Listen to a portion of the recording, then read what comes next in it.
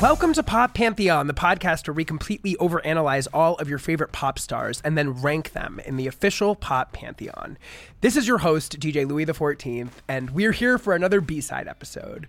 Before I get to that, please don't forget to rate, review, and subscribe to Pop Pantheon wherever you get your podcast. That really helps our little show get some extra eyes on it. So appreciate everybody that's been leaving reviews. Please follow us on social media at Pop Pantheon Pod on Instagram and DJ LOUIE XIV on both Instagram and Twitter. Check out the Spotify playlist for this and every episode in the show notes of this episode. I also post them on social media, so that's a good place to get them all.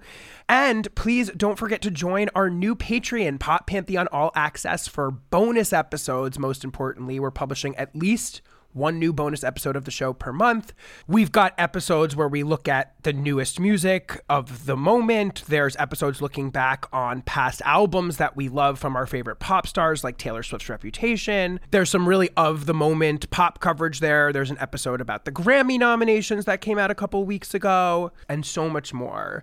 So Pop Pantheon All Access, you can get it at patreon.com/Pop Pantheon, or in the show notes of this episode, or in our bios on social media. So lots of ways to get involved in our new Patreon. And also that leads me to another important point, which is that if you join at the icon tier, you get guest list access for my queer pop party in LA, Gorgeous Gorgeous.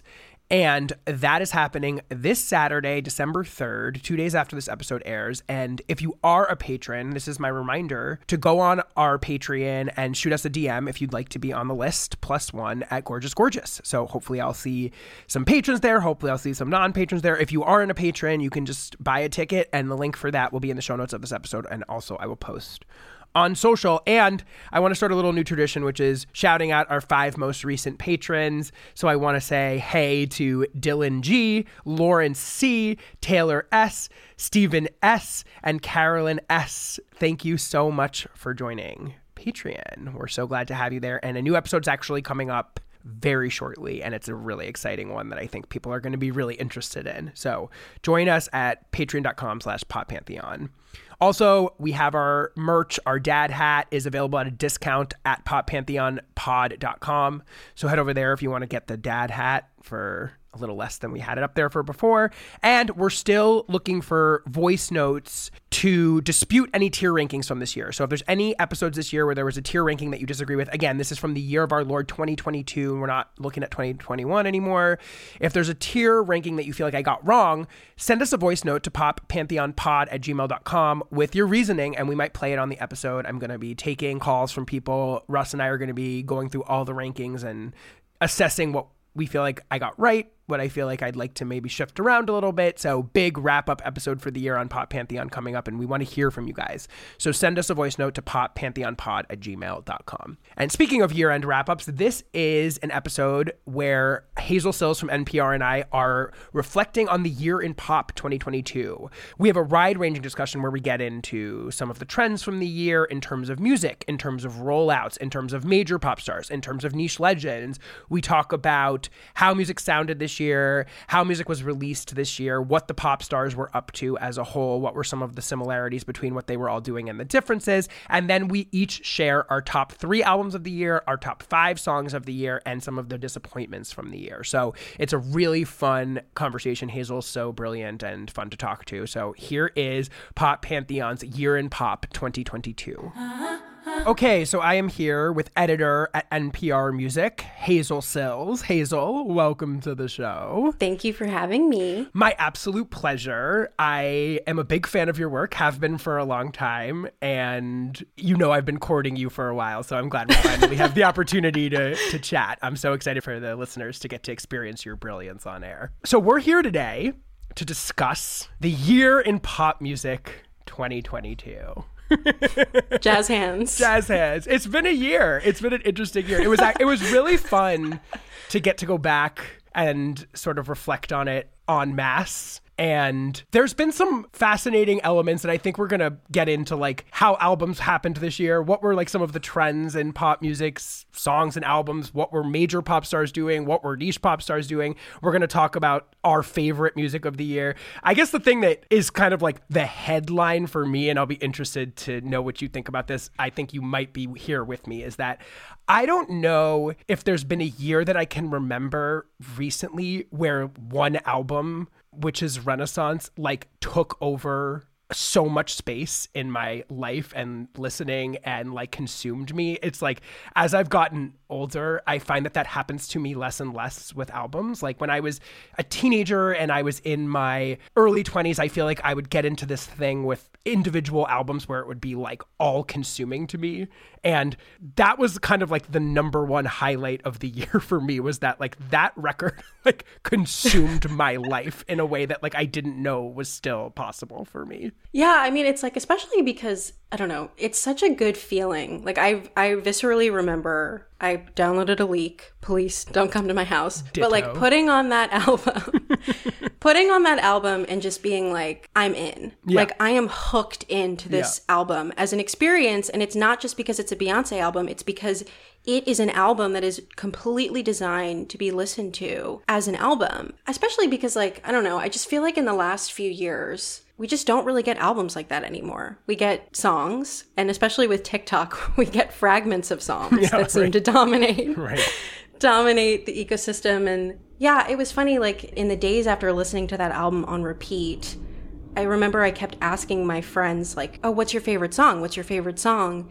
And so many times it would come up, oh, I don't have a favorite song. I just have like favorite moments. Like I really love the moment on Move where her voice changes this way, or I really love when the beat drops in this song. And like, I don't know, it's just such an incredible experience to just listen to an album and be like, I love this entire universe. And it's just a rare thing. I completely agree. And I continue to be bowing at Beyonce's feet for holding the flag for the album format for so long. And it's such an interesting conceit for a Black woman to be doing so, because for so long, Black women pop artists have been sort of disrespected in that particular field. And I feel like Beyonce is almost like single-handedly, although I guess that's not fair, because I actually was thinking when I was looking through both of our lists that we're going to get to in a second, this was a good year in some ways for the album format. I feel like in some ways, all of the albums that we've picked on our lists work as album conceits. Like they're albums that hold together. There's something that's like sort of unifying them that makes you want to listen to them as a fully embodied idea.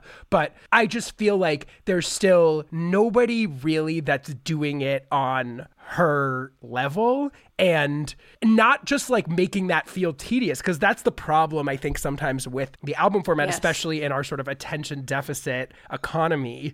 You can't just sort of like double down on having a serious idea for an album, and like maybe it is cohesive, maybe it is meant to be listened to as an album, but maybe you still don't want to listen to it. Like the thrill and the sort of like tightrope act that Beyonce always walks so beautifully, and I think does maybe the best she's ever done on this particular record.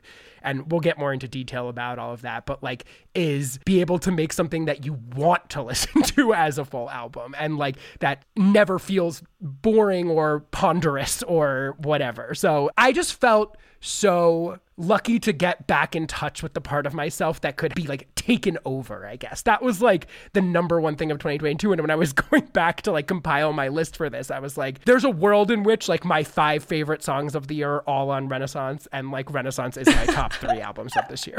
Like that was my feeling when I was thinking about this. Yeah, I think being taken over by the album too, it's like, it was such an incredible flex to be someone like Beyonce, who has, for the last decade, like she's stretched what an album can be so immensely. Like completely changed what a music video is, basically kind of invented the quote, music film quote, which every artist uses now, even though they're not making music films, they're just making long music videos. Taylor Swift.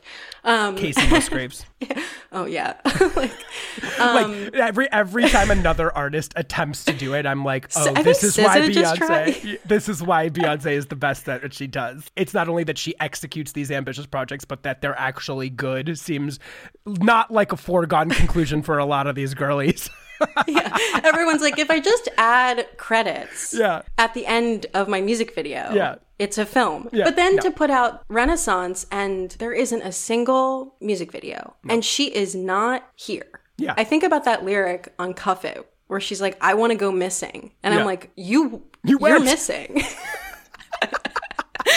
Which is incredible because especially, and we'll get into it. I don't want to derail the conversation, but like I'm thinking about like Midnights, which I didn't hate, but I didn't love it. Yeah. But like artists do so much these days. Like they have to promo the shit out of every single thing that they do. They need to like do the deluxe edition and they need to do the remix album. They need to do the music film. They need to do a music video with everything. They have to be on TikTok. They have to like think of all this stuff and to just be like, you know what? I'm going to drop one incredible single at a normal time and then several months later drop an incredible album in a very classic way. And that's it. Like that is just such a flex to me and really speaks to how good the music is that she could just do that. I completely agree. And I obviously have spent so much time. And again, like we're already like spoiling this, but I can't, there's so much to say about it. I guess there's no way to avoid it, but it's such an interesting experience to not have watched her interface with any of this music. Mm-hmm.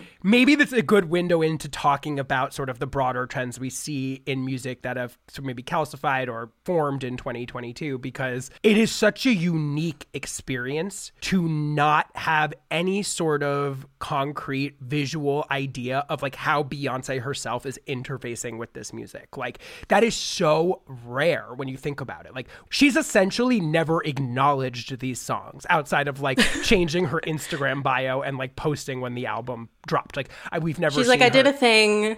We've never the ultimate I did a thing. Everybody's I did a thing can basically fall off a cliff.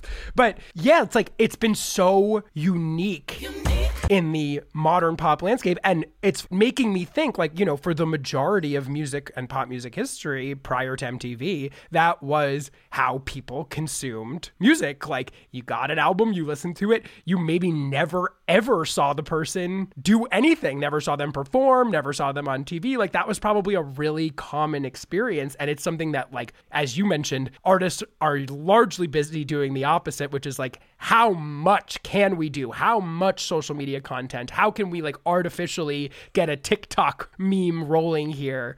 And it's such a restraint from her. Like I was thinking if she literally did the Cuff It challenge, that song would go to #1, but like she's not doing, you know what I mean? Like she does it. She's like, her restraint is like part of her like Olympian pop stars. Like that's part of it. As much as she's sort of like the Olympian we see in Homecoming, who like is the best performer of all time. Like part of it is also her immense level of restraint. Like I'm just kind of like, how have you refrained this whole time while everybody is going crazy over this thing? And like I'm so curious if there is eventually visuals and like when they come, like how that's gonna pay off, like how sort of edging us for this long is going to pay off in ways that like only Machiavelli and Beyonce could have seen from the beginning, and like we just have to like go along for her ride, I guess. So before we get into that, because I want to talk more about Renaissance, because obviously there's more to say. It's a thing. It's a thing. It's to me it's the thing of 2022. Yeah, for sure. Yeah. What are some other sort of bigger trends? And you know, sometimes on the show we separate artists out into a couple of different categories, and I wonder if that would be useful for this conversation. But I'm wondering either separately or if there's overlap that you see. What are some of the trends that you've seen in pop for both the mainstream big names, Beyonce, Taylor, Drake, etc., and then perhaps either how that relates to sort of like micro pop stars, i.e. Charlie, Tove Lo, Muna, who we're going to talk about, whatever, maybe Rosalia. Mm-hmm. What have been sort of like some of the things that are connecting these albums and songs together for you? And rollouts, maybe. Yeah, rollouts is a whole other thing. Yeah.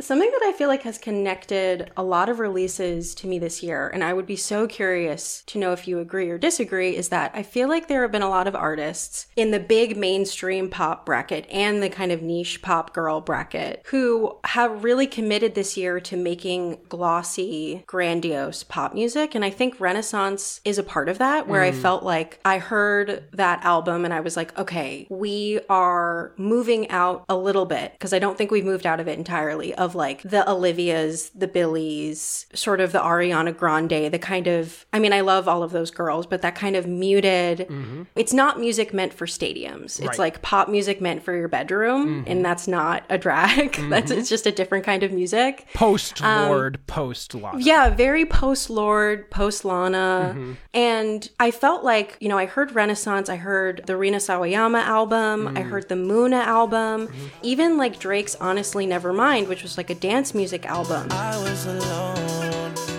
alone in this world, and I needed people. I know my funeral gon' be lit, 'cause how I treated people. I don't wanna go, I don't wanna. There was kind of this like glossy, not super conceptual bent to a lot of them, or it just felt like this is music that's meant to make people have fun and like dance and like experience it together. And I think Charlie's Crash is a good example of that too, where it's like she is super brainy sometimes about pop music, and like she's very experimental, but like for Crash this year, she really wanted to make a very solid, almost commercial pop album, and she kind of did. I mean, it wasn't obviously like commercially mainstream, because I don't know if her music, she got a #1 debut in the UK. Yeah, I mean that's not something. But yeah, just a lot of artists who I think were just like, I want to make a capital P pop album. You know, you have someone like Rina who's like making music that sounds like Lady Gaga.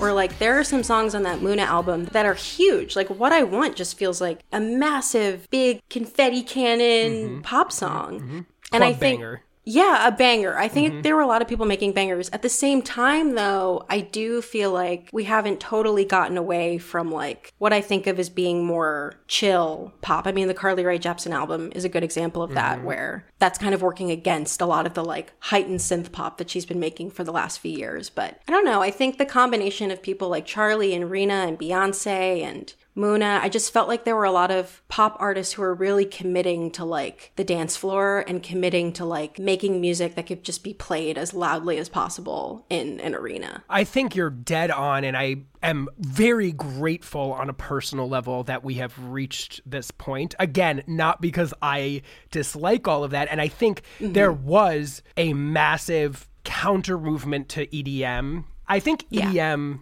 from, let's say, like 2009 to 2013. I always think of like Ariana Grande's Break Free as like the off the wall of EDM. You know, if Off the Wall was kind of like the end point of disco music, I feel like Break Free was one of the greatest iterations of EDM pop, but also kind of like the end point of EDM pop. And the fact that that came out in 2013 simultaneously to Pure Heroine doesn't miss me, but I think that there was such a glut of dance floor pop music, like the way that the EDM movement, as maybe kind of like the last moment of monocultural pop music, like one of the last times that you had pop that felt like it had a real center and everybody was doing the same thing, and like the same artists were able to really like saturate through pop culture like in this specific way.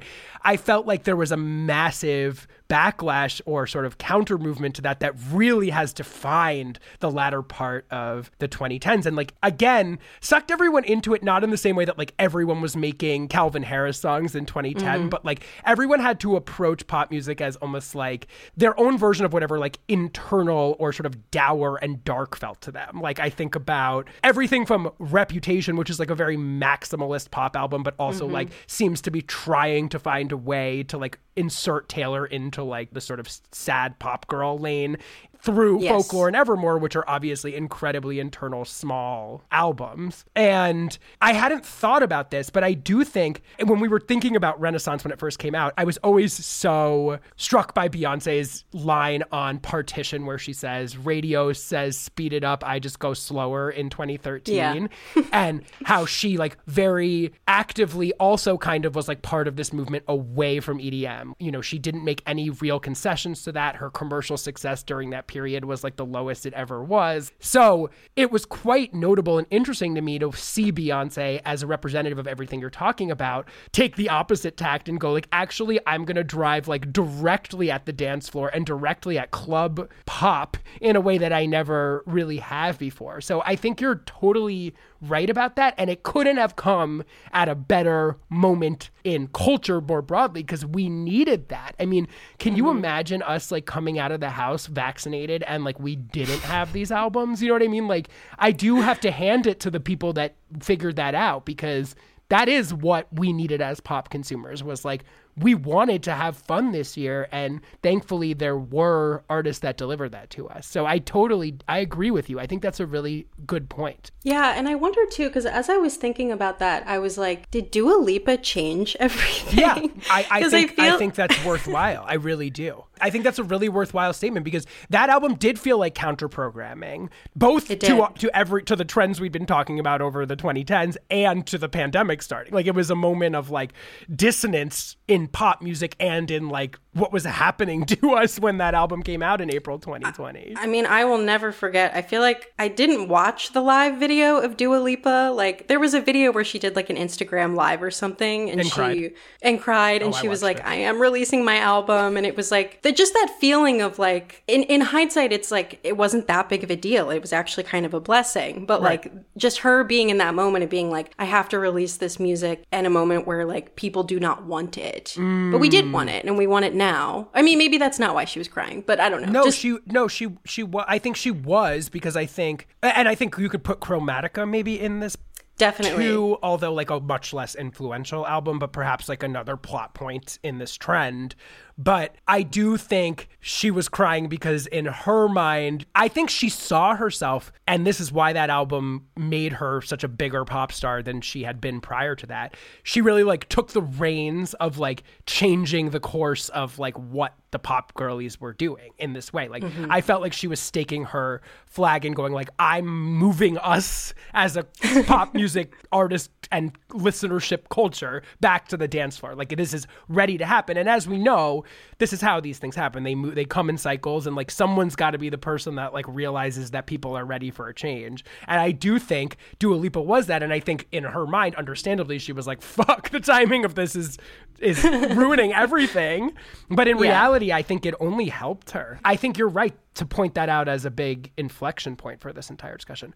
What about rollouts? Like, I think that's another question that I'm really curious about because I think we've been in this thing since Beyonce's self-titled thing with like massive superstars doing surprise drops and then everybody kind of doing surprise drops. And now I'm not sure exactly where we are. Like, I feel like we're in some sort of flux moment, like illustrated no clearer than Beyonce releasing a lead single a month in advance of her album, which feels like a radical shift for her.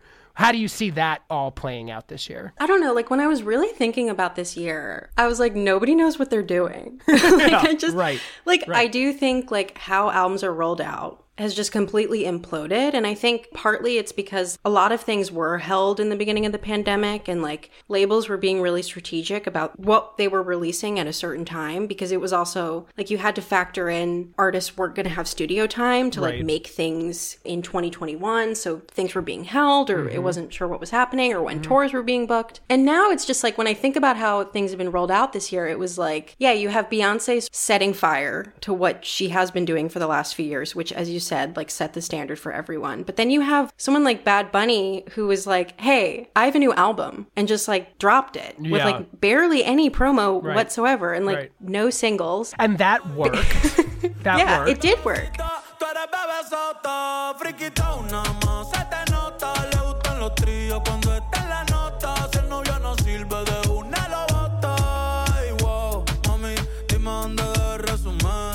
Then Drake's exercise of that felt like it didn't work. You know what I mean? It did. I think for Drake, it was just like, it just seemed rushed. And also the fact that we got 2 albums from him this year just feels like, I look at a lot of artists this year and I see a lot of, which is again why maybe Beyonce is again queen, but like a lack of self-editing, releasing these really long albums and not putting a lot of thought into how, you know, they're rolled out. And I think Kendrick, I mean, not a pop star, but like Kendrick Lamar was someone who did his rollout pretty traditionally, like put out a single. I want the hood. Look what I done for you. Look what I done for you.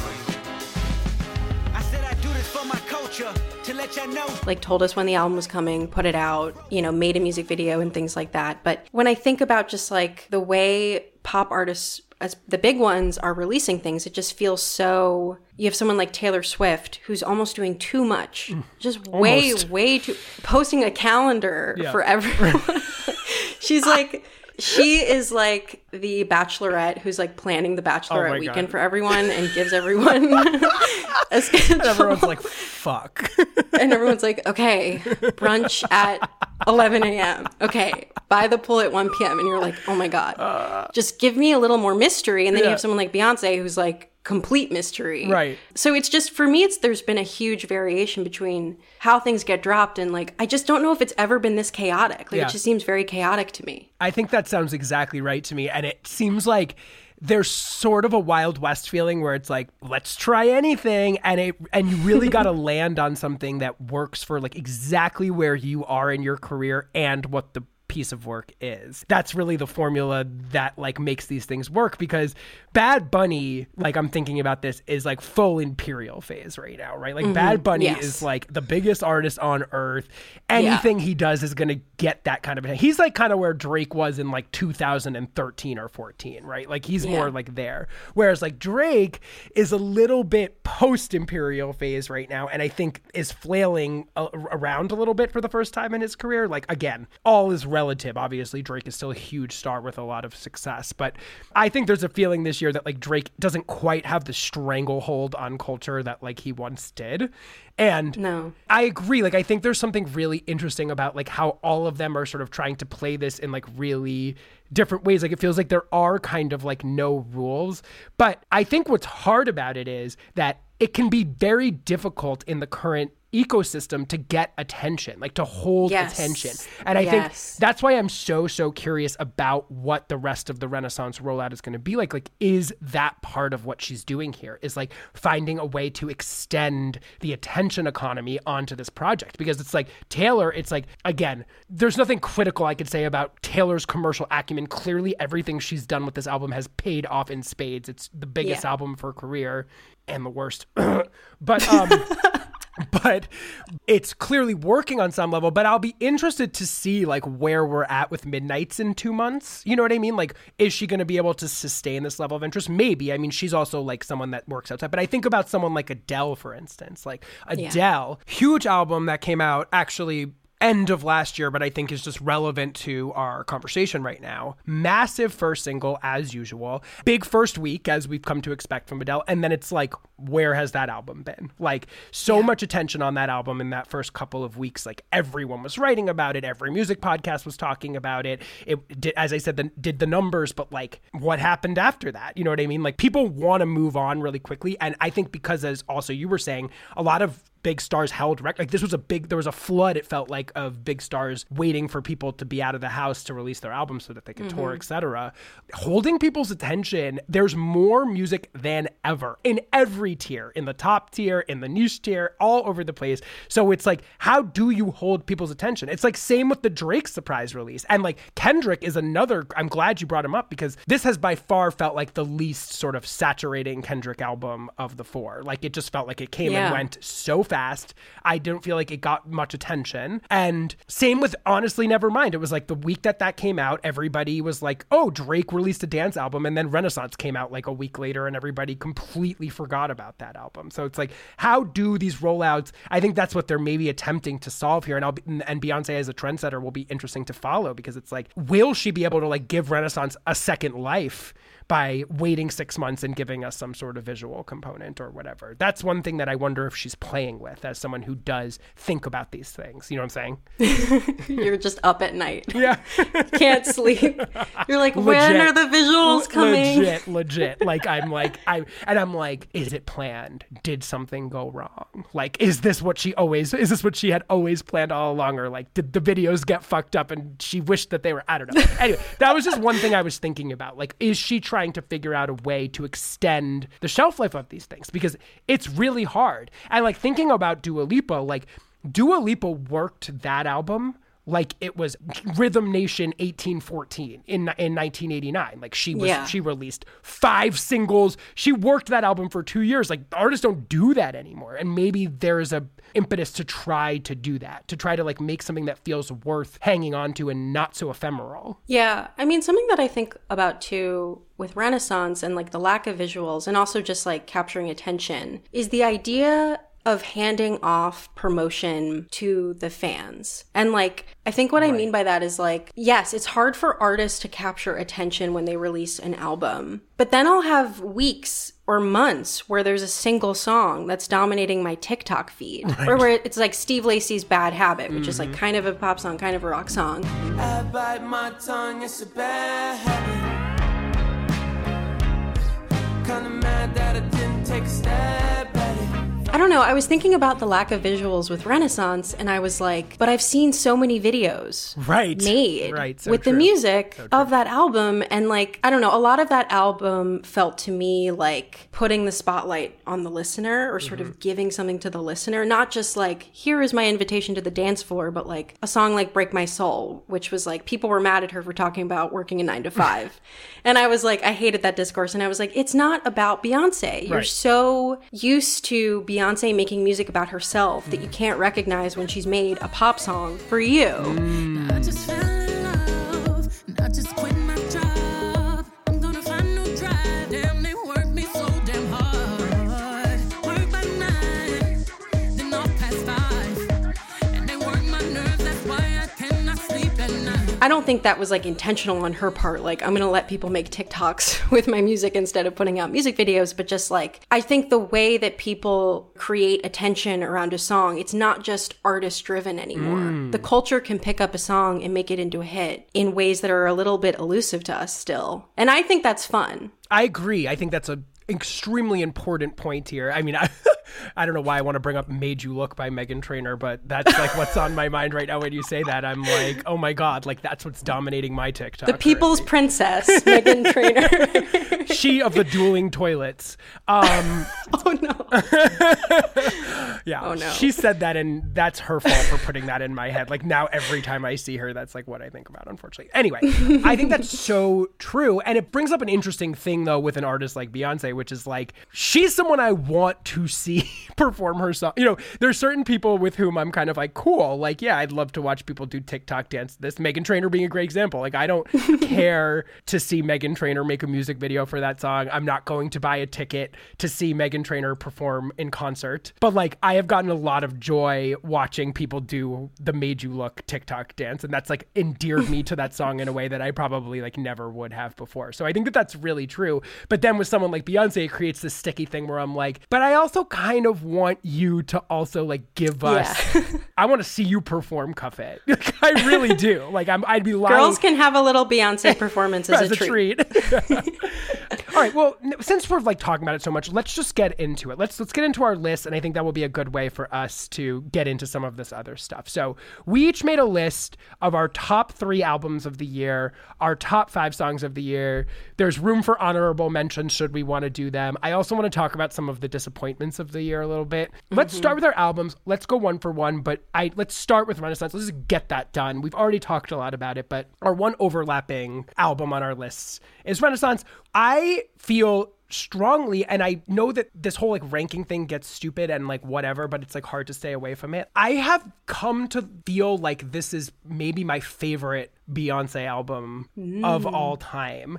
And, you know, that's really hard because I'm a big fan of hers and I like a lot of it, but I am just utterly floored by the fact that she was able to pull off such a thoughtful album that is so incredibly fun. Has Beyonce ever made such a fun body of work?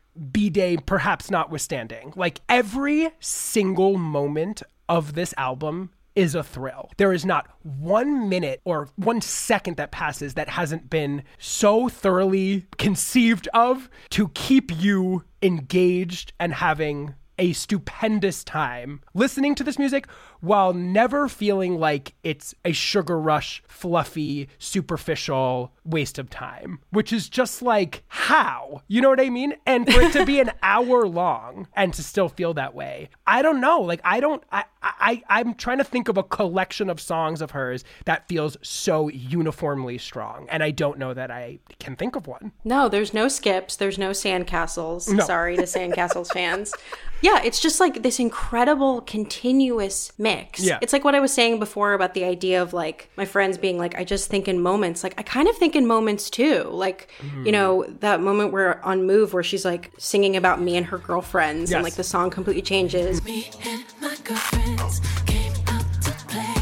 Fireworks and champagne, gin lace. Or like the beat drop on Energy and like needing a prescription on Cuff It. Like, just so many just like gems. And for as fun as it is, it's also kind of nerdy for the people who want to go there. Very. Like, this is an album for people who love dance music. Like, when I saw that Honey Dijon was on the credits beforehand, I was like, oh, this is like real. Like, she has done her research. And that is really rewarding too, where it's like, not only is it so fun and fantastic to listen to, and it's just like such a rich, dense universe of producers and credits and like throwbacks to disco and ballroom culture. It's like, it's done so well. It's done so masterfully well, when a lot of people like Drake have tried to make this kind of, I mean, he does have a song on it, so. Which is my personal favorite song on it, interestingly enough, but we'll get to that. Sorry, Drake, you did do a good job. But like, people who've tried to do disco, tried to do house music, and just haven't done it this beautifully. You know, when I heard that she was, or when we sort of discerned she was making a dance album, I was like, oh, okay, Beyonce making a 90s house album, or Beyonce nodding to disco. It's so much richer than that ever could be. I think you're dead on about the moments. It's like every single lyric, everything is so incredibly well thought out without feeling ponderous in this way that's just like such a magical sort of fusion. And I cannot get over, so like when Break My Soul came out, I was like disappointed. I was kind of like, this is weak. Like, I was just like, this is so straightforward and like, what's the spin on this? Like, why are we just listening to Beyonce make a lesser version of Show Me Love? Like, I don't need that. And I was disappointed. But in one of the things that I think illustrates the magic of Renaissance is how hard that song hits in the track list. And the first time I heard it in sequence, I was like, fireworks went off in my head. And I was like, genius. Like, I was just like, oh, okay. Because it happens in this sequence of Cuff It, Energy into that song. And within this like 10-minute sort of suite, we get disco, funk, Afrobeat, 90s diva house, bounce music. The entire Black diaspora of dance music history is like contained in this 9-minute whoosh that doesn't feel like disjointed or overthought. It flows perfectly seamlessly. I mean, that in and of itself, that 9 minutes in and of itself is like an utter masterclass that is also the most fun thing to listen to. Like, who thinks of a masterclass and then is like, what a fucking blast. And then, as you said, when I heard Miss Honey start playing at the end of Pure Honey, I was like, I cannot fucking believe. When I heard Cunty at the beginning, I was like, this, how does she know this?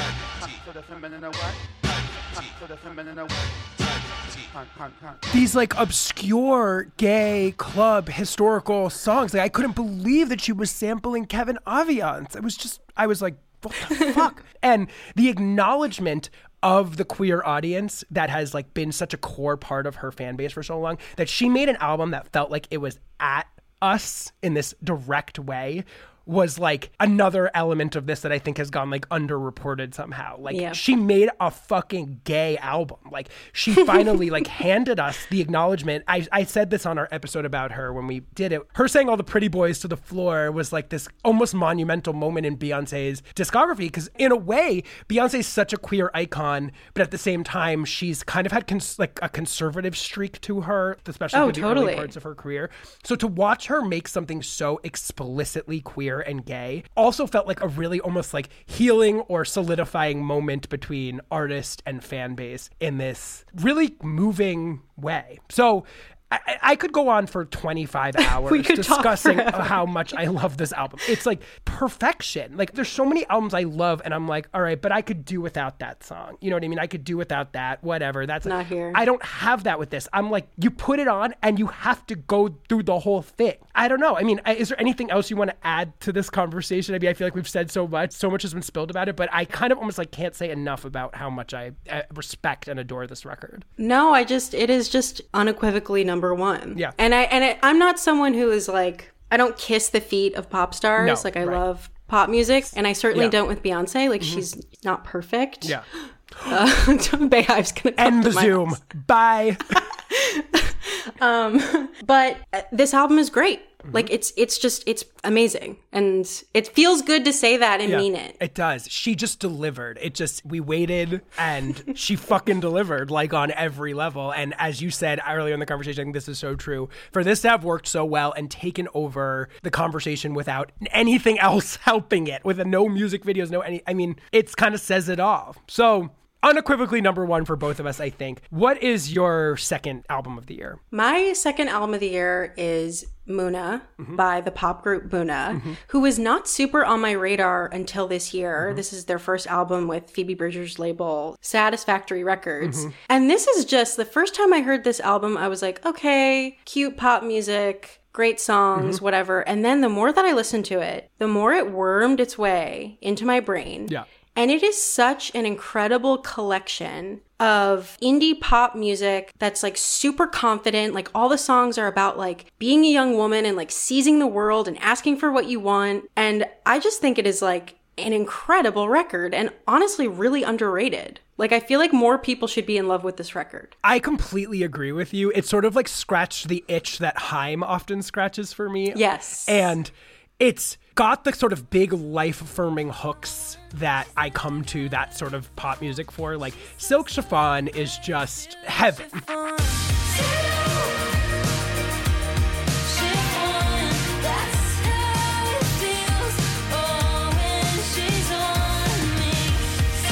Like when you put that song on, you are just transported. And I think one of Katie's gifts as a songwriter is her sort of eye for detail, like the way that she discusses seeing her girlfriend in the CVS aisle, or when she says, you know, got my mini skirt and my rollerblades on, and she's got the bag over her shoulder because she's going to be out till dawn. Like she's a really evocative storyteller in that way. So these songs have that great kind of Taylor Swiftian eye for detail while never losing their sort of broad poppy catchiness. And then you sort of pair that with her like unequivocally queer perspective on these things, the girl on girl pronouns, whatever. And you've got something that's like works really great as like a traditional, great pure pop album, and also something that feels vanguard and a little bit doing some important work in the space at the same time. Yeah, there's beautiful layers to it. And I just feel like a song like What I Want, which is just like wanting to go to a bar and like take a shot and like kiss someone on the dance floor that you have a crush on. Like it's such a simple song, but felt so powerful to me this year, in a year where like women's rights and queer rights were being eroded and criminalized at every point. And I was just like, it's an amazing pop record, but like, as you're right, there's just, you know, heart to it. Agreed. And I just think it's a great album.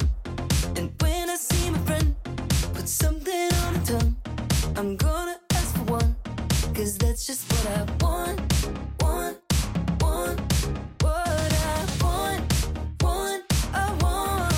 I completely agree. I love What I Want To. I know that's on your song list. I love that it sort of completely goes dance floor on that record and on a few others, like in a way that like I sometimes have wanted Haim to, like in the way that like Haim did on like that Calvin Harris song, and it was like kind of gratifying. Yes. Like I feel like this kind of fulfills that promise, and there's something specifically queer about that. Like their sort of freedom to like go full club banger on that record. Yeah. I agree. That was in contention for my album list too, and I think that record is so good, and I definitely think, knowing the audience of this podcast, if you have not listened to this record, you are going to absolutely love it. It's so good. My second is Crash by Charlie, which I went into bracing because I love Charlie, and I really hold, and I know you do too, and I hold Charlie in like a particular esteem as like one of the most important pop figures working today. And I definitely felt like we had reached a conclusion with the hyperpop experiment with How I'm Feeling Now, which I think is a fantastic album, really one of her strongest.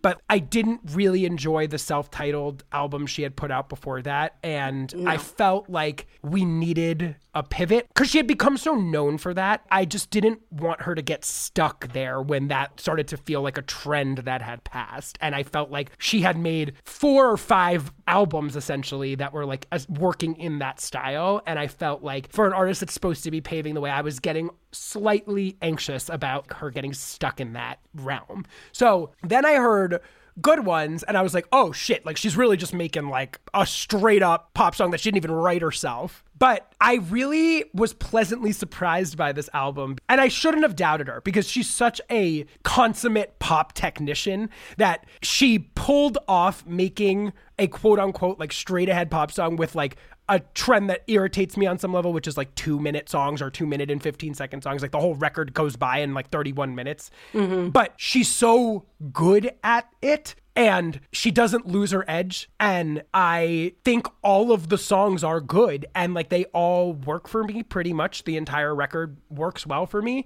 And the pure pop album, or whatever you want to call it, that I just returned to the most and just continually enjoy. And when it ends every single time, because of its economical nature, I'm like ready to put it on again and again. And I haven't grown tired of it. And I think that just speaks to what an incredible tactician she is. You struck me down like lightning, lightning. You struck me down like lightning, lightning. Must have been hard by. And I guess maybe the conceit that she was trying to make a pop record ended up making it kind of fun for me, because I was like, oh, this is her version of experimentation this time around, is just like experimenting with the idea of making mainstream pop music. So I'm curious if she's going to continue in that vein, but I just find it to be not my favorite Charlie album, but a very enjoyable and well done and pleasant and pleasurable surprise from her. Yeah, I mean, you know that I'm an angel, yes, through and through. Sure. And similarly, like Pop 2 for me is like the gold standard, and like taste. I wouldn't expect anything less from you.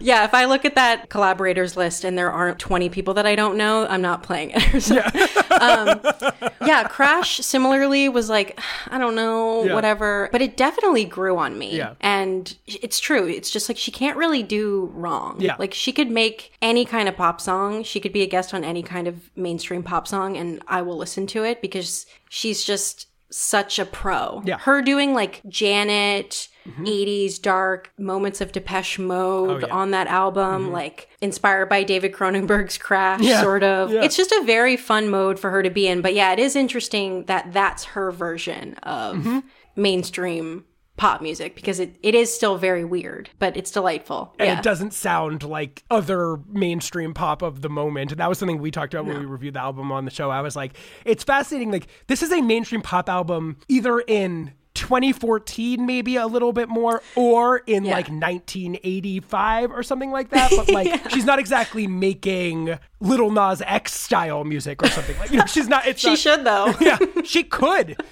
I think part of what allowed me to embrace this into my heart was like, which is usually good when you're trying to assess something, is like just kind of accepting it on its own terms. That really helped me. Like, I was just kind of like, all right, so she's making 2.5-minute slammers like that aren't sort of like adorned with all of these hyper pop bells and whistles or whatever else is going on here. And that allowed me to really just accept it. And as like I said, it's like, I'm just like, these are all good songs. songs. Like, I remember them all. I'm happy to hear all of them when they come on, even though, like, is there something sort of like maybe slightly about listening to her just like make a very straight ahead like sample of Show Me Love into like a 2-minute like flip, or like completely jack the chorus of the September song. Oh, don't you leave me this way. Won't you wait another hour or two? You know I need you to stay. Yeah, there's like something like a little bit like, oh, Charlie, like we've seen you do more than that. But when I just sort of like give myself over to it, I'm kind of like, who doesn't want to hear the chorus of September? Like, great choice. Like, we know Charlie has that. So, all right, that's Crash. What's your third choice? My third is Motomami by Rosalia. I feel like this year it's like Renaissance #1, obviously. Yeah. Bad Bunny record, huge. Yes. And then this is kind of like the third big record of the year. And like, I don't know, for me, it's like I loved her last album, El Malcar, which I think I'm butchering the pronunciation of. But there was such like a somber kind of coolness to that album. And this one is like, this bitch knows how to party. Oh, yeah. Pati, naki, chicken teriyaki. Tu gata quiere maki, mi gata en Kawasaki. Quiero una cadena que me arruine toda la cuenta. Como Naomi en los 90. Similarly to Renaissance, like very thick with references and all kinds of production and genres, but like the way that she kind of commands every single song on that album, like La Combi Versace is like secretly, I think, like the sexiest song of the year. Like, it's just such a good song.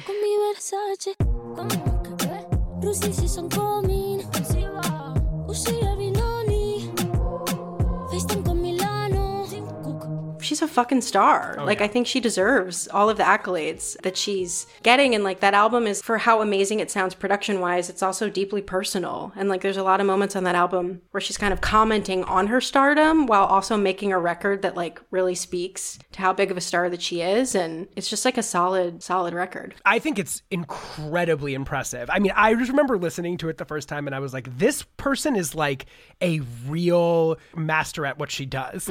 Because as you said, I do think it shares a lot in common with Renaissance, which is that, as you mentioned, it moves through a lot of styles, but like feels somehow cohesive. It's like a Tumblr or something. Like, she's able to move through all these different modes, and yet it like hangs together somehow as this idea.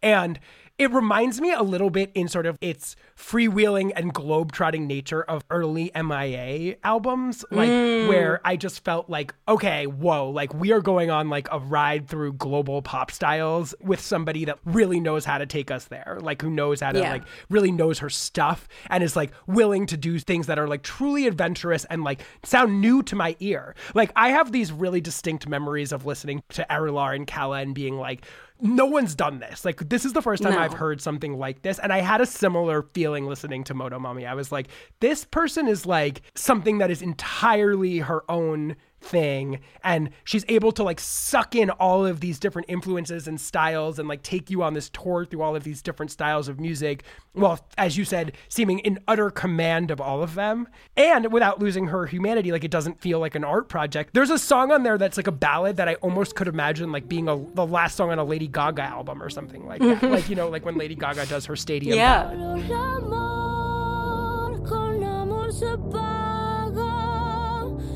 Nada te debo y tú no me debes nada. She moves through so many different things.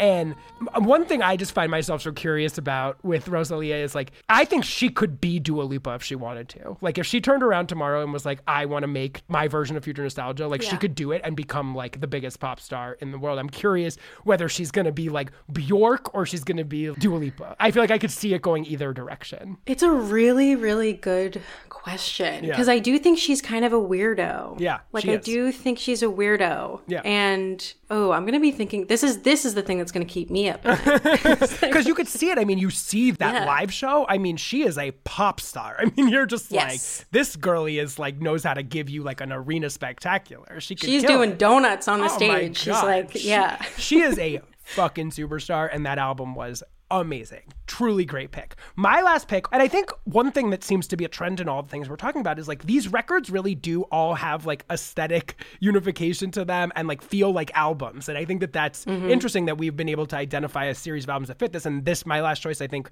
really works this way, is The Weeknd's Dawn FM. And I've always been like a lukewarm on The Weeknd. Like I get it. And like, of course, certain songs are amazing. And I'm also like a Max Martin apologist to the end of time. So when they got together, I was like, this is amazing, because what I've always wanted from The Weeknd is like someone to cut his dour uber masculinity sort of sleazy coquetty vibe with like some shimmer, you know, like give it that shimmer. So all of my favorite Weeknd songs have always been the ones where he like stops trying to like go for like hip hop nodding tracks and like just kind of gives you shimmering 80s sleazy synth pop music.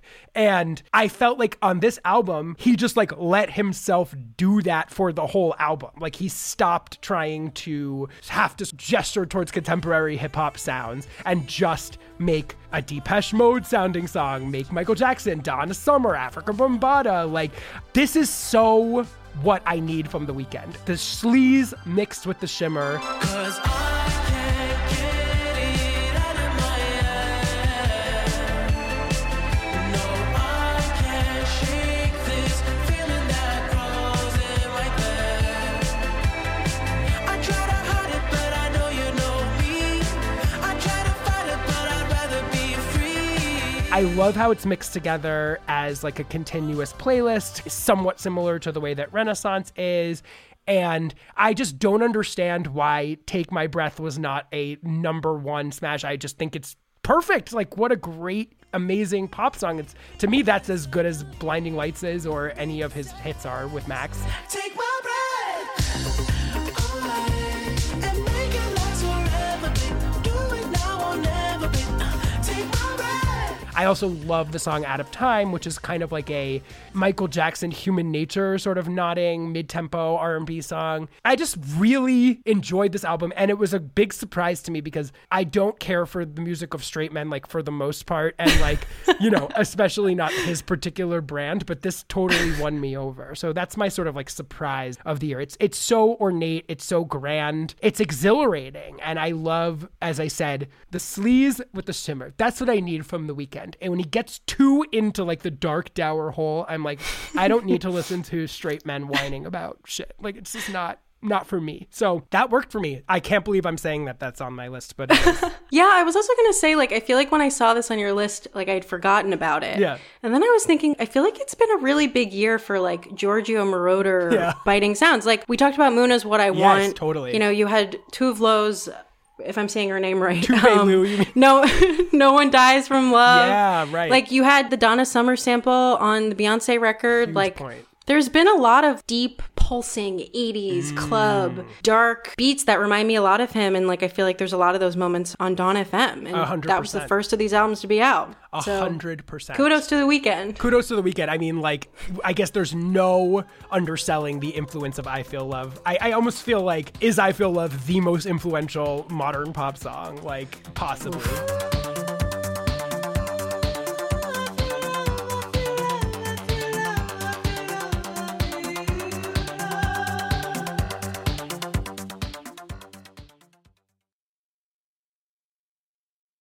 Any other honorable mentions you want to throw in the album category? Anything that you were sort of like tossing around or debating or that you feel like deserves to be just sort of pointed at? The only thing I'm going to point at, which is like a total wild card, is that I'm not a K-pop girly, but I pay attention to it. And there is an EP from this band called New Jeans. They're like a K-pop New Jeans, and they make very Y2K inspired pop music. Yeah. It's just like 4 simple songs, Right. and I would just shout it out.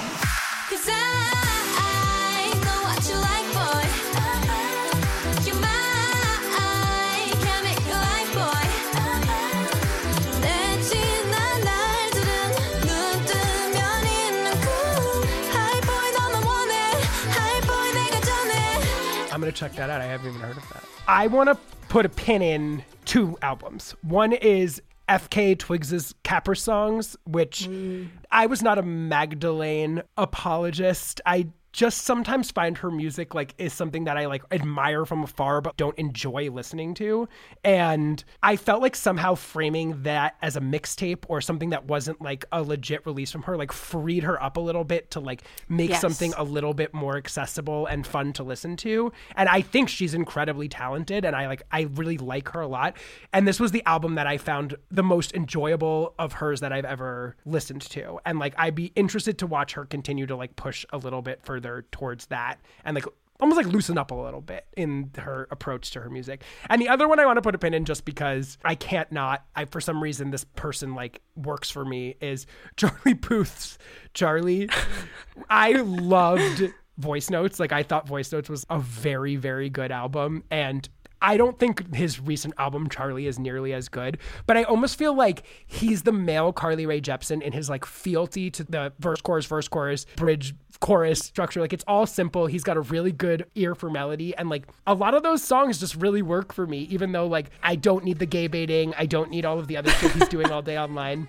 I have to tell you, like, I would take Charlie Puth over like almost every other bigger male pop star working today. Charlie, be quiet, don't make a sound. You got to lower the noise a little bit now. If she knows you're in love, she's gonna run away. Charlie, be quiet, don't make a sound. You got to lower the noise a little bit now. If she knows you're in love, she's gonna run away. I don't think it's a great album, but I think it's a really good one. And I think maybe people should listen to it. I gotta listen to it. Okay, let's move on to songs, and you know we can move fast. Let's talk about your first. We both picked songs from Renaissance to nail that, which I know was hard. Why did you pick Alien Superstar? And then I'll talk about Heated for a second. I picked Alien Superstar because aliens are real. No, I picked Alien Superstar. Because to go back to a point I made earlier about people getting annoyed about Break My Soul's 9 to 5 labor discourse, and like it just feels like such a song for the listener. And it also feels like when we were talking about Renaissance making music fun or making pop music fun, like that is just the most glamorous song. And like glamorous is not a quality I'm typically looking for in like pop music, but just the idea of her like inhabiting this ballroom MC and like talking about feeding you diamonds and pearls. It is such an incredible visual song without any visual attached to it. And I just think the production on it is just incredible. Too classy for this world. Forever I'm that girl. Feed you diamonds and pearls. Oh baby, I'm too classy to be touched. I paid them all in dust. I'm stingy with my love. Oh baby, you are. That chorus is just like completely addictive to me, and that is the song from that album that just really stays with me. Princely, I think, on some level, if you want to say. Yeah. I agree with you. There's a lot of illustrative lyrical flourishes on that song about glamour. Stilettos kicking vintage crystal off the bar. Yeah. I mean, it's hard to fight with you on that. I mean, I didn't know how to pick this. I pick Heated because I've had a lot of fun moments in the club with that song, and that last minute where she's just kind of like riffing as the ballroom MC is, I would argue, the most thrilling minute of her entire discography. Eat it. Yummy, yummy, yummy, make that bummy heated. Make the pretty girls up that shitty. Whiskey till I'm tipsy. Glitter on my kitty. Cool it down, my pretty. Bad bitchy, make the bad bitch glitchy. Fine.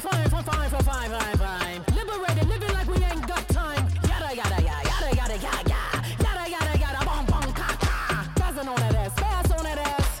I am dying to hear, because I know they recorded probably minutes and minutes of her either riffing or someone wrote it for her. I don't know what it was. And like, I'd love to know like what the extended version of her just kind of like going nuts. I mean, the yada, yada, yada, yada, like that whole part of it. And like, I mean, the sound of the slapping fans. And I love that she made an explicitly queer song over kind of like an Afro-beaty kind of like almost dance hall style song. Like she was able to take elements of queer music and put them in context that you don't normally hear them. Of course, it's fun to hear Pure Honey, which is like a, snappy snap 90s house song where you're used to hearing gayness represented. But there's something fascinating about one of the queerest moments on the album coming in the midst of this sort of sweaty dance hall incredible song. And for that reason, it really seduces me. And also that last minute, I could listen to that a million times over. And it is so fun to be in a room, a club with other queer people and hear the way that moment connects is like, it's one of those spine tingling moments in the club, which I really appreciate. So what's your second? My second is, I know we talked about them before, but What I Want by Muna, Great which choice. was like the last single from that album that they put out, which is crazy because that is clearly the biggest song on that album. And it is just like a sucker punch. Yeah, like it it is just huge. It's just this massive synth pop song. And it's just about the feeling of wanting something so bad that you're shaking for it. I want the full effects. I wanna hit it hard.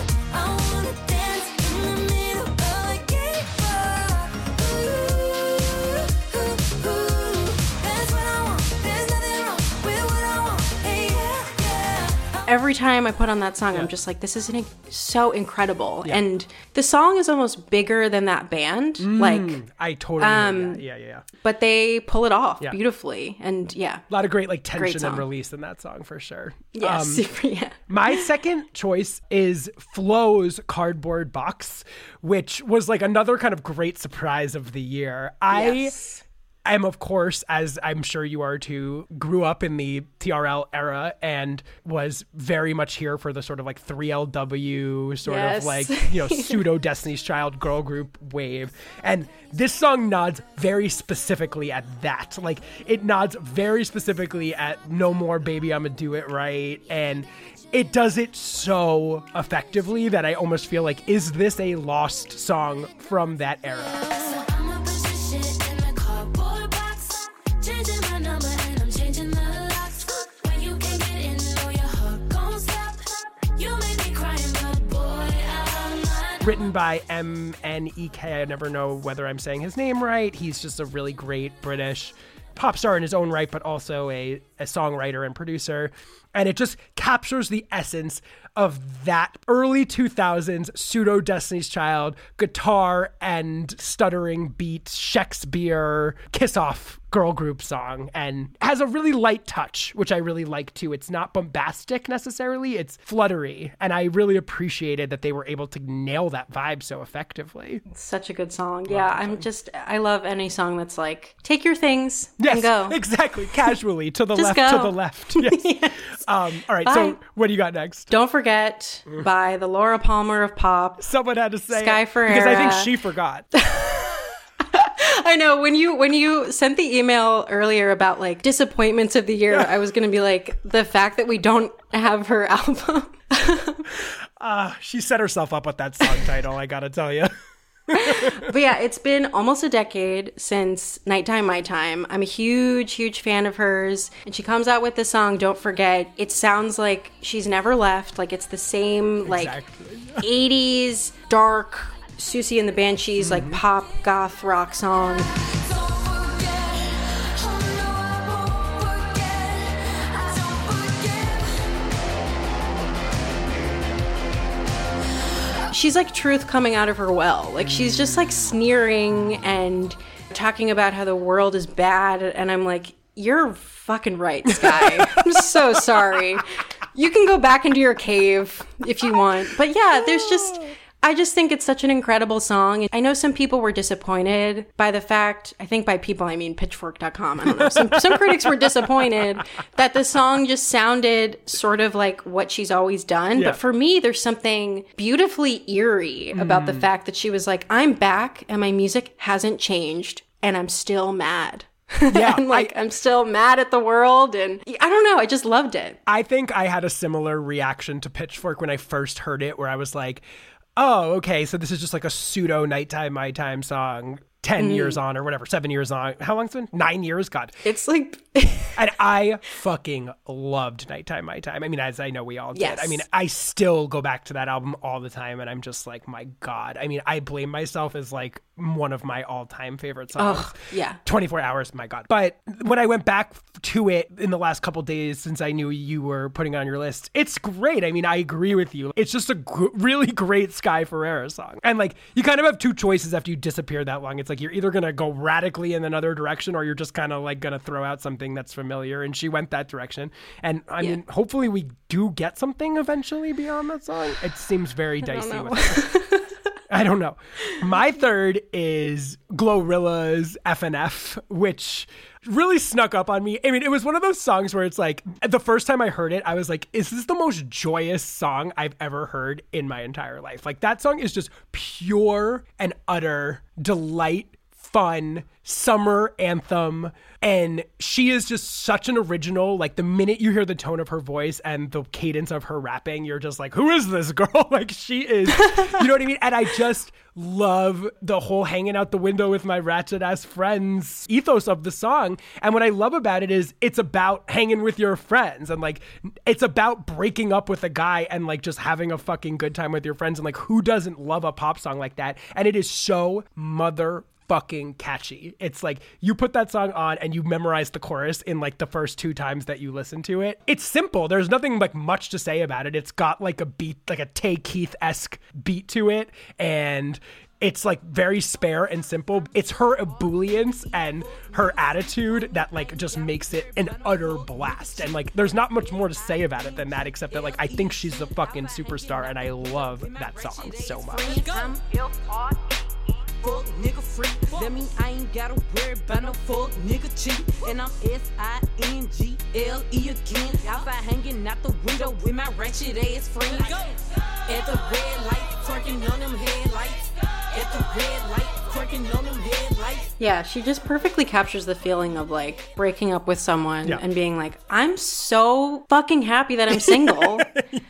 I'm just gonna hang out with my friends. And like, it's not a song, it's not like Cardboard Box where it's like, fuck you. No. It kind of is like, fuck you, but it's more about like, I'm over here. It's a celebration more than a fuck you. Yeah. You know, that's what's so interesting. It's interesting to contrast it with Cardboard Box, because Cardboard Box has that classic sort of R&B, like there's pain beneath the kiss off. Like there's like, it's the classic say my name pathos beneath the sort of veneer of fuck you. But like, this song is more just like, bye. Like, you know what I mean? Like, I'm so glad that's over. I'm single and I'm so happy. Exactly. Like, no song made me want to put the windows down and just like go hard. You know what I mean? Like with my friends. And I just love, it's just pure burst of joy. So can't get better than that. What's your next? My next is a deluxe song off of Charli XCX's Crash. I am the world's #1 fan of the song. It's called I'm Sorry If I Hurt You. It was supposed to be the title of the album, but then she changed it. It just sounds like Charli doing a New Order song. Like, it sounds like True Faith. It's just like a great breakup song, and I just think that it's one of the more toned down songs on that album. Like, it's not a big pop ballad, right? But it just goes really, really hard for me. Like, I just think it's a beautiful song, and it's actually kind of vulnerable and naked for her, considering all of the like 80s pop cosplay that she's doing on that record. And yeah, I just love that song. I'm sorry if I hurt you. I'm sorry if I hurt you. I'm sorry if I hurt you. I'm sorry if it hurt. More in the vein of like maybe how I'm feeling now, which was like not in terms of how it sounds, but in terms of kind of like the rawness, because I always found that to be one of her more exposing albums. And Crash is not really like that necessarily, but I agree with you. And I think New Order is another interesting thing to put a pin in that runs through a lot of these songs. New Order is definitely there on the Weeknd's album, Muna's album for sure. I hear New Order all the time. So that's Giorgio, I guess in the same sort of vein as the Giorgio callbacks. New Order is another thing that feels like it's in the ether this year a little bit. I agree with you. I love that song too. I mean, such a Charli move that like even the bonus tracks are good and worth listening to. Like, only speaks to her consistency.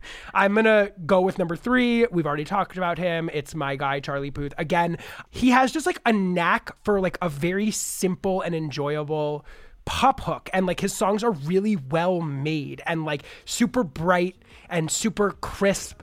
And I just found myself returning to this song, and there's this iconic moment in the chorus. It's like the pen click on blank space where he goes, you turn me on like a light switch, and then the music drops out and there's the sound of a light switch clicking. You turn me on like a light switch when you're moving your body around and around. Now I don't wanna fight this. You know how to just make me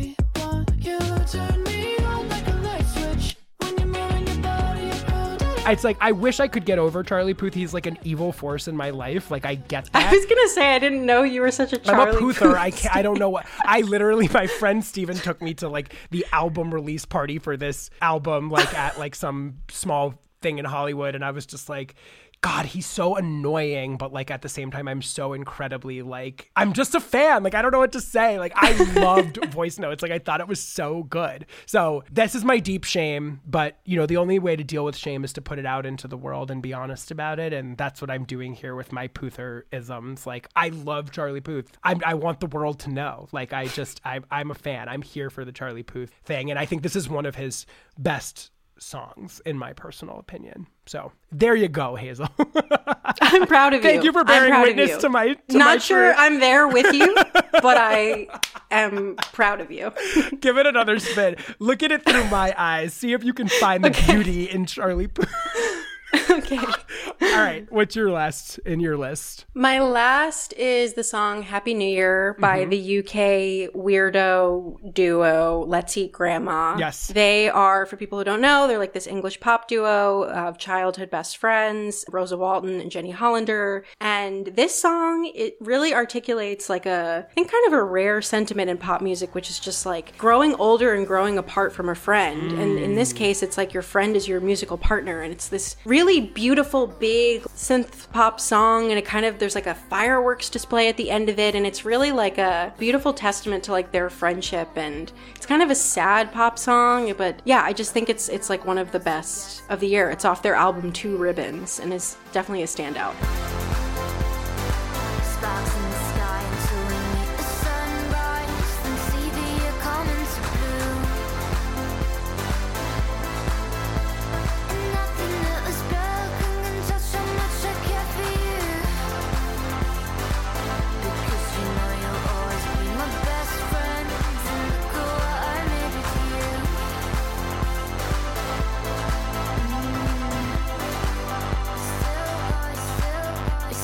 I had never heard it until I saw on your list, and I was listening to it this morning, and I was like, A, this is right up my alley. I'm so glad I have this song in my life. And B, I completely agree. It's almost like the inverse of the Glorilla song. It's like it's another song about friendship, but about kind of like the coming apart of a friendship, which again, as you said, is not a common thing. Like when I was first listening to this, I was like, oh, it's a breakup song. Of course, it's like it's a Robin song. It's giving me that sort of vibe. And then I went back and read the lyrics, and I was like, oh no, this is actually a song about friendship and like the sort of like complicated nature of an evolving best friendship. And like that's such a unique guise for a pop song. I really loved it. And again, you know what it gave me? A little bit like Tegan and some of those great Tegan and Sarah, Greg Kurstin songs. Like Closer. Yes. Yeah. And a little bit Churches. Like I know. It's great. I'm so happy that you put me onto that song. I really enjoyed it a lot.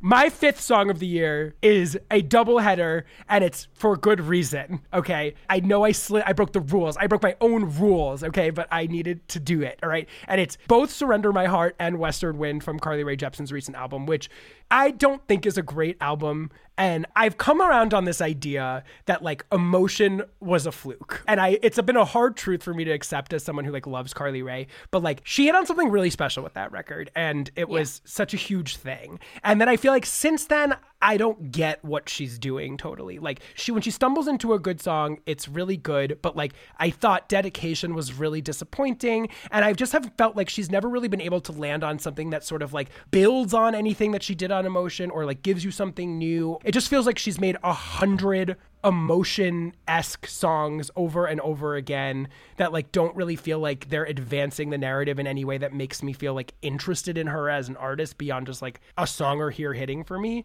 And I think we're still here, unfortunately, with her most recent album, The Loneliest Time. Like I still am like, what are we doing exactly? Like whatever. But the reason I picked these two songs is because one, I think Surrender My Heart, which is the opening song on the album, is one of her best iterations of the Emotion formula for the 3000th time that we've had since Emotion. It's just a really fucking good Emotion song. And I love Emotion so much that I was just kind of like, hard for me to say no to a great Emotion song. And that's what I find Surrender My Heart to be, just like a blaring 80s synth pop, open-hearted. It's classic Carly in that it is 100% about her favorite topic, the moment when you decide to just fall head over heels in love with someone. That's like the Carly Rae ethos, and it just does that very, very well. So I'm powerless against that. Surrender my heart,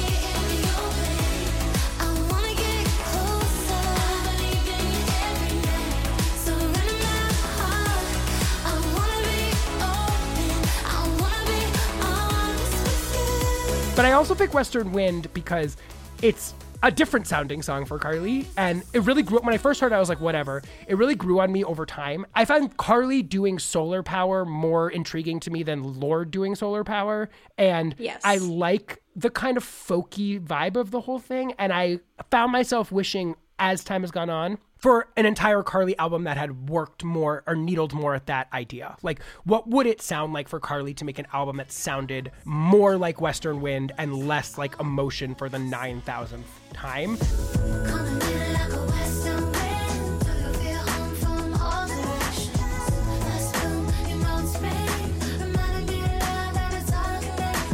Which this album feels betwixt and between to me. So it's like I like both of these songs because one, I feel like is a great iteration on something we've seen her do a million times before and whatever, I'm not going to say no to it. But the other, I'm hoping she's able to sort of find a way to get out of the sort of Emotion long tail. And I thought Western Wind really grew on me and stuck with me over the last 6 months. And I've grown to like it more and more. And I'm hopeful that Carly can find a way out of Emotion, and that's not the feeling, just the aesthetic, and so that's why that's my fifth dual choice. So last thing before we get out of here, were there any like massive disappointments for you on the pop front? Like what didn't work? What were you excited about, or that you felt like under-delivered this year? Well, Carly, actually, not to continue that thread too much, but like, I didn't love Western Wind. It just kind of I do agree that like her doing Solar Power is more interesting than whatever Lorde was trying to do there.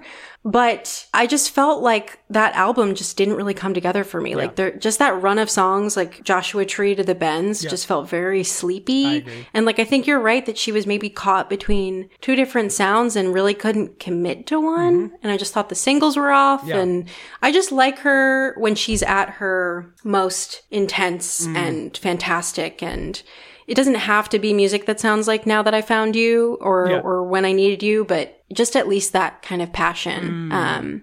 And so that kind of to me was like the number one disappointment, I feel like. Interesting. So you weren't disappointed by Midnights, because that's my number one disappointment. We should talk about it. I mean, yeah, so Midnights was like, I had kind of predicted that Taylor was going to go pop after Folklore and Evermore. Yeah. But I was like, she's not going to go like lover pop. She's going to do something like her song Clean from 1989 with Imogen Heap, which she sort of did. But there are a lot of songs on Midnights that I genuinely like. Like, I like You're on Your Own, Kid, and I think Antihero is the best song on that album to me. I think that that's a fair statement. But I do think it's interesting that, like, for an album that's her looking back on her different eras, she really sort of stays in one kind of sound. Yeah. I don't love Jack Antonoff, but maybe I do. I don't know. I like that sound. That sums it up, actually. That exact duality, I feel like, is how so many of us feel. I'm just like, if you liked Dress off of Reputation, if you liked Cornelia Street off of Lover, I'm that girl. Then so am I think, though. But I just feel like Midnights is like, okay, we're going to work in that vein for 13 songs. Right. And it just feels a lot. Most of which are not as good as Cornelia Street or Dress, like, or Antihero. So it's like, look, we did an episode on this, so I don't want to like to spend hours on it, but I'm so intrigued in the worst way how backwards looking the aesthetics of this album are. I don't get it. It's like, I said this on the episode and I continue to feel it more and more. I'm like, every Taylor Swift album was so well executed in terms of advancing the Taylor Swift narrative into the next space. Yes. Like everything felt like a plot point where like the story was moving forward. And I didn't love Evermore, but whatever. I got what was happening, whatever. She's like doing a double album or whatever. Or that's a B-sides. I don't even know how to classify it. But like, I was so here for every evolution because I felt like she so cannily executed that like through the whole discography. And this is the first time where I'm like, wait, so now we're just like back to 2019. We're like back, like, why are we doing that? It's murky and not vivid in the way that I tend to like my Taylor Swift songs. And I don't know, I just feel like on a song for song basis, it's like I expect so much from her. Like I just expect the songs to just work. Like she makes them all work. Like for so many albums, I was like, she won me over no matter how I was confused by the lead single and I hated it or whatever it was. Like by the time I got the 19 songs on Lover or whatever the fuck, I was like, yeah, 15 of these are fucking heat rocks. Like I don't know what to tell you. Like they're all good. And like it's not working for me. Like every time I go back to this, I'm just like, why? I don't get what we're doing here. What is this adding here? What are we like? How is this advancing what I care about or like about Taylor Swift, an artist that takes making music really fucking seriously? I don't get it. It's just not working for me. I love Antihero too. I mean, there's certain moments on it that are good, but it's just like, it's not clicking. Yeah. It's almost like the album to me feels like I'm witnessing a kind of like, I was going to say exorcism, but that gives too much power to what she's doing. Like, I totally agree that like she has been working in that very quintessential pop mode of like, this is my era. This is my Reputation era. This is my Lover era. This is my Folklore era, whatever. Like, okay, I'm on it, whatever. And then this was just like, she really kind of set herself up in the most perfect way to avoid, I think, her next step. Yes. 100%. She's like, I'm just going to go look at the past. Yeah. And I'm like, okay, cool. But what is next? Yeah. Like a song like Antihero, I think genuinely builds on Taylor Swift's work. Like I think that there is an anxiety in that song that doesn't feel like her typical self-victimization shtick. Like it feels a little more like, oh, you know that you're the problem? Yeah. Like maybe actually? And I like that. I like that. It's kind of what I wanted from Reputation, but she had all these like veils, or she had her veil on. It's me. Hi, I'm the problem. It's me.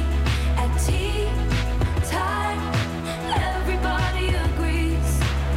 I'll stare directly at the sun, but never in the mirror. It must be exhausting, always rooting for the anti-hero. So I'm like, okay, this album is doing something for her personally. It's a stepping stone to whatever is going to come next. She's getting some things out of her system. Yeah. She's like working with her bestie and like doing some stuff there. But as for what it does for the pop world outside of it, it's like nothing. Like it feels so like neither here nor there. This is for her. Yeah.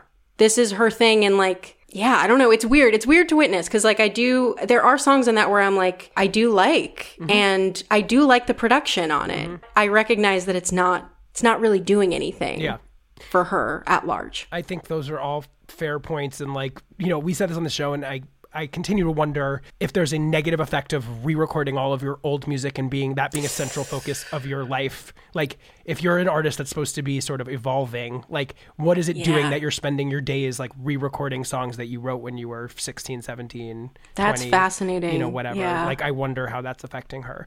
The other thing I want to throw out there, and I mean, this is an artist, I wouldn't call this disappointing because I sheerly don't understand this artist or the cult around them at all, is Harry Styles. I don't understand... Don't get it. I find him unremarkable. I've never really, I think the music is like dresses itself up as important and is just like very mid. And like, I don't understand it. I don't get it. I was hoping maybe you did, but maybe you don't either. No, I really don't. This is very rude, but I just keep waiting for him to like reveal himself as a person to me. 100%. And I do. I think it's all flash. Like, I just think it's all set dressing. And I hear that music and I'm like, it just feels like there's no person behind it. I agree. And I don't know. I don't know. I don't actually like the music That's itself. What I'm saying. Maybe it's it like, would be and one the songs thing. Aren't there. That's the other thing. It's like, I think what you were, sorry, I didn't mean to take the words out of your mouth, but no. I agree I think with we're you on in the same sense page. that it's like, if the songs were great, it'd be like, fine, be a shallow, like Gucci bauble. And like, we'll just get into like your great music. But I'm just kind of like, the songs aren't that good. It's one of the moments in pop culture that like disturbs me about modern society, which is like the way that like people get on like a bandwagon about the idea of something, or like it really sold on the veneer or like the karaoke nature of something, and they like just decide that it's good, and everybody just decides that without having like a critical eye on like whether it actually is worthwhile. Like I just think he did the right job of dressing this the right way. Like he's an artist of credibility. This music is gesturing at rock music in a way that like people tend to think like means that it has more heft to it than it actually does, but it's such a house of cards. Like, there's nothing there. It's karaoke credibility. I don't even know what it is. It's like disturbing watching these 20 nights of shows at Madison Square Garden. I'm like, what am I missing? I don't get this at all. I don't get it. I mean, he's hot. No. I guess that I get. No, is he? No, I think that's the most offensive thing to me is gesturing towards glam rock, gesturing towards Bowie, gesturing towards, honestly, the stuff that I feel like someone like Steve Lacy is doing or someone like Yves Tumor is doing, like artists who are actually making like gender bending, interesting rock and like playing with hardness and softness and masculinity and then just not following through. And I just hope that as a culture, we can get to a place where we can critique someone like Harry Styles and not have to worry about someone coming out of the woodwork and being like, but young women like him. And it's like, I don't know. It's just, it's not there. It's not there. It's not there. And I feel incredibly like validated that you feel that way too, because I sometimes feel like I'm lost in the woods with it. Like, I feel like I'm like, he's not on the train. I'm going to throw one more out there. I know we've been on here forever, but I just have to throw another one out there that, like, again, I don't know if this can qualify as a disappointment so much as just something that drives me crazy and I don't understand is Lizzo. I don't. Whereas Harry's album, I'm kind of like, this is pleasant nothingness. I'll never listen to it again. I find Lizzo's music aggressively horrible, and I don't understand. I find it like almost infuriating to listen to, like the Twitter sloganeering, the like empty self-help platitudes. The entire thing is utterly synthetic and surface level, and I don't find her on record persona appealing at all. I don't think the songs are that great. Like, I don't understand it. Like, I think she as a person in the landscape is meaningful and great, and I'm glad that she exists. Like, I'm so happy that Lizzo is a mainstream type of pop star that we very rarely have seen represented physically in this space. And like the fact that she makes that a centerpiece of her artistry and who she is a good thing for society. And I'm glad that that's there. As for the rest of it, like, I do not understand. It just doesn't work for me at any level. No, she to me is charming as a person. Like, I saw her perform on SNL, like right at the beginning of the album cycle. She performed About Damn Time. And I was like, this is good. Like, she's a good performer. Yeah. This is fun. But yeah, I just think there's just sort of similarly to Harry, there's just something missing there. And I also think, not to go back to Renaissance again, but like when you're working in retro vintage sounds, like if you're doing disco, it's like sexy music, music to dance to. Like, I want you to bring that 100%. to it. And what we end up getting is like something that I feel like I would hear playing in Target 100%. When I'm like shopping it's for dubbed socks. Commercial pop music. Yes. And like for someone that's making her sort of like outside of the box or whatever you want to call it, the centerpiece of what her stardom and music churns on, she doesn't reveal anything that's actually healing or like interesting about that journey. Like, it's all platitudes. It's all surface. It's all like, look in the mirror and I'm like, yeah, bitch. You know, it's like, what is the point of that? Queen. Yeah, like, it's Yas Queen music. It's empty. I don't think she actually does anything revelatory in a way that is like Harry. I think that is similar. Like, they're both sort of like gesturing at something and like people buy the gesture without there being anything beneath the gesture. And similarly, it's like, for the most part, the songs are just not there. Like, the songs are not that good. So I don't know. That's another thing I just had to like throw out there at you because I just, Thank you. I'm trying to think like what's a good way for us to send this out. Usually I'd ask you like, what's your favorite Lizzo song to send the podcast out on, but I feel like that's a futile exercise. We could say what our favorite song that we're excited to hear Rihanna perform at the Super Bowl. Let's do it. Let's do that. What's your favorite song that you're excited to hear Rihanna play at the Super Bowl? The most exciting music moment in 2023. Just, I love all the memes about her revealing her on the Super Bowl stage with like Fenty beauty products behind her. I love that this is like our random choice to send the podcast out. I'm living. Let's go. It's certainly not Lift Me Up. Let me tell you, talk about disappointments of the year. That's maybe our window into this. One of the great disappointments of the year. Lift Me Up, Rihanna's comeback single. Let's try to remember better times. Let's talk about what we actually want to hear her perform. I'm kind of excited to hear, because I assume it's going to be like a medley of everything. Yeah. I'm kind of excited to hear like her voice now with very early like Pon de Replay. Okay. Like that, I think, is what I'm excited for. All right. I like that. Let's send the episode about 2022 in pop out on Rihanna's Pon de Replay from 2006. whatever. I love it. This was so much fun, Hazel. I had a great time talking to you. Thank you. Yeah, me too. Yeah, hopefully you'll be back on the show sometime soon. Here's Tone the Replay. Adios. I'ma show you how to move. Come,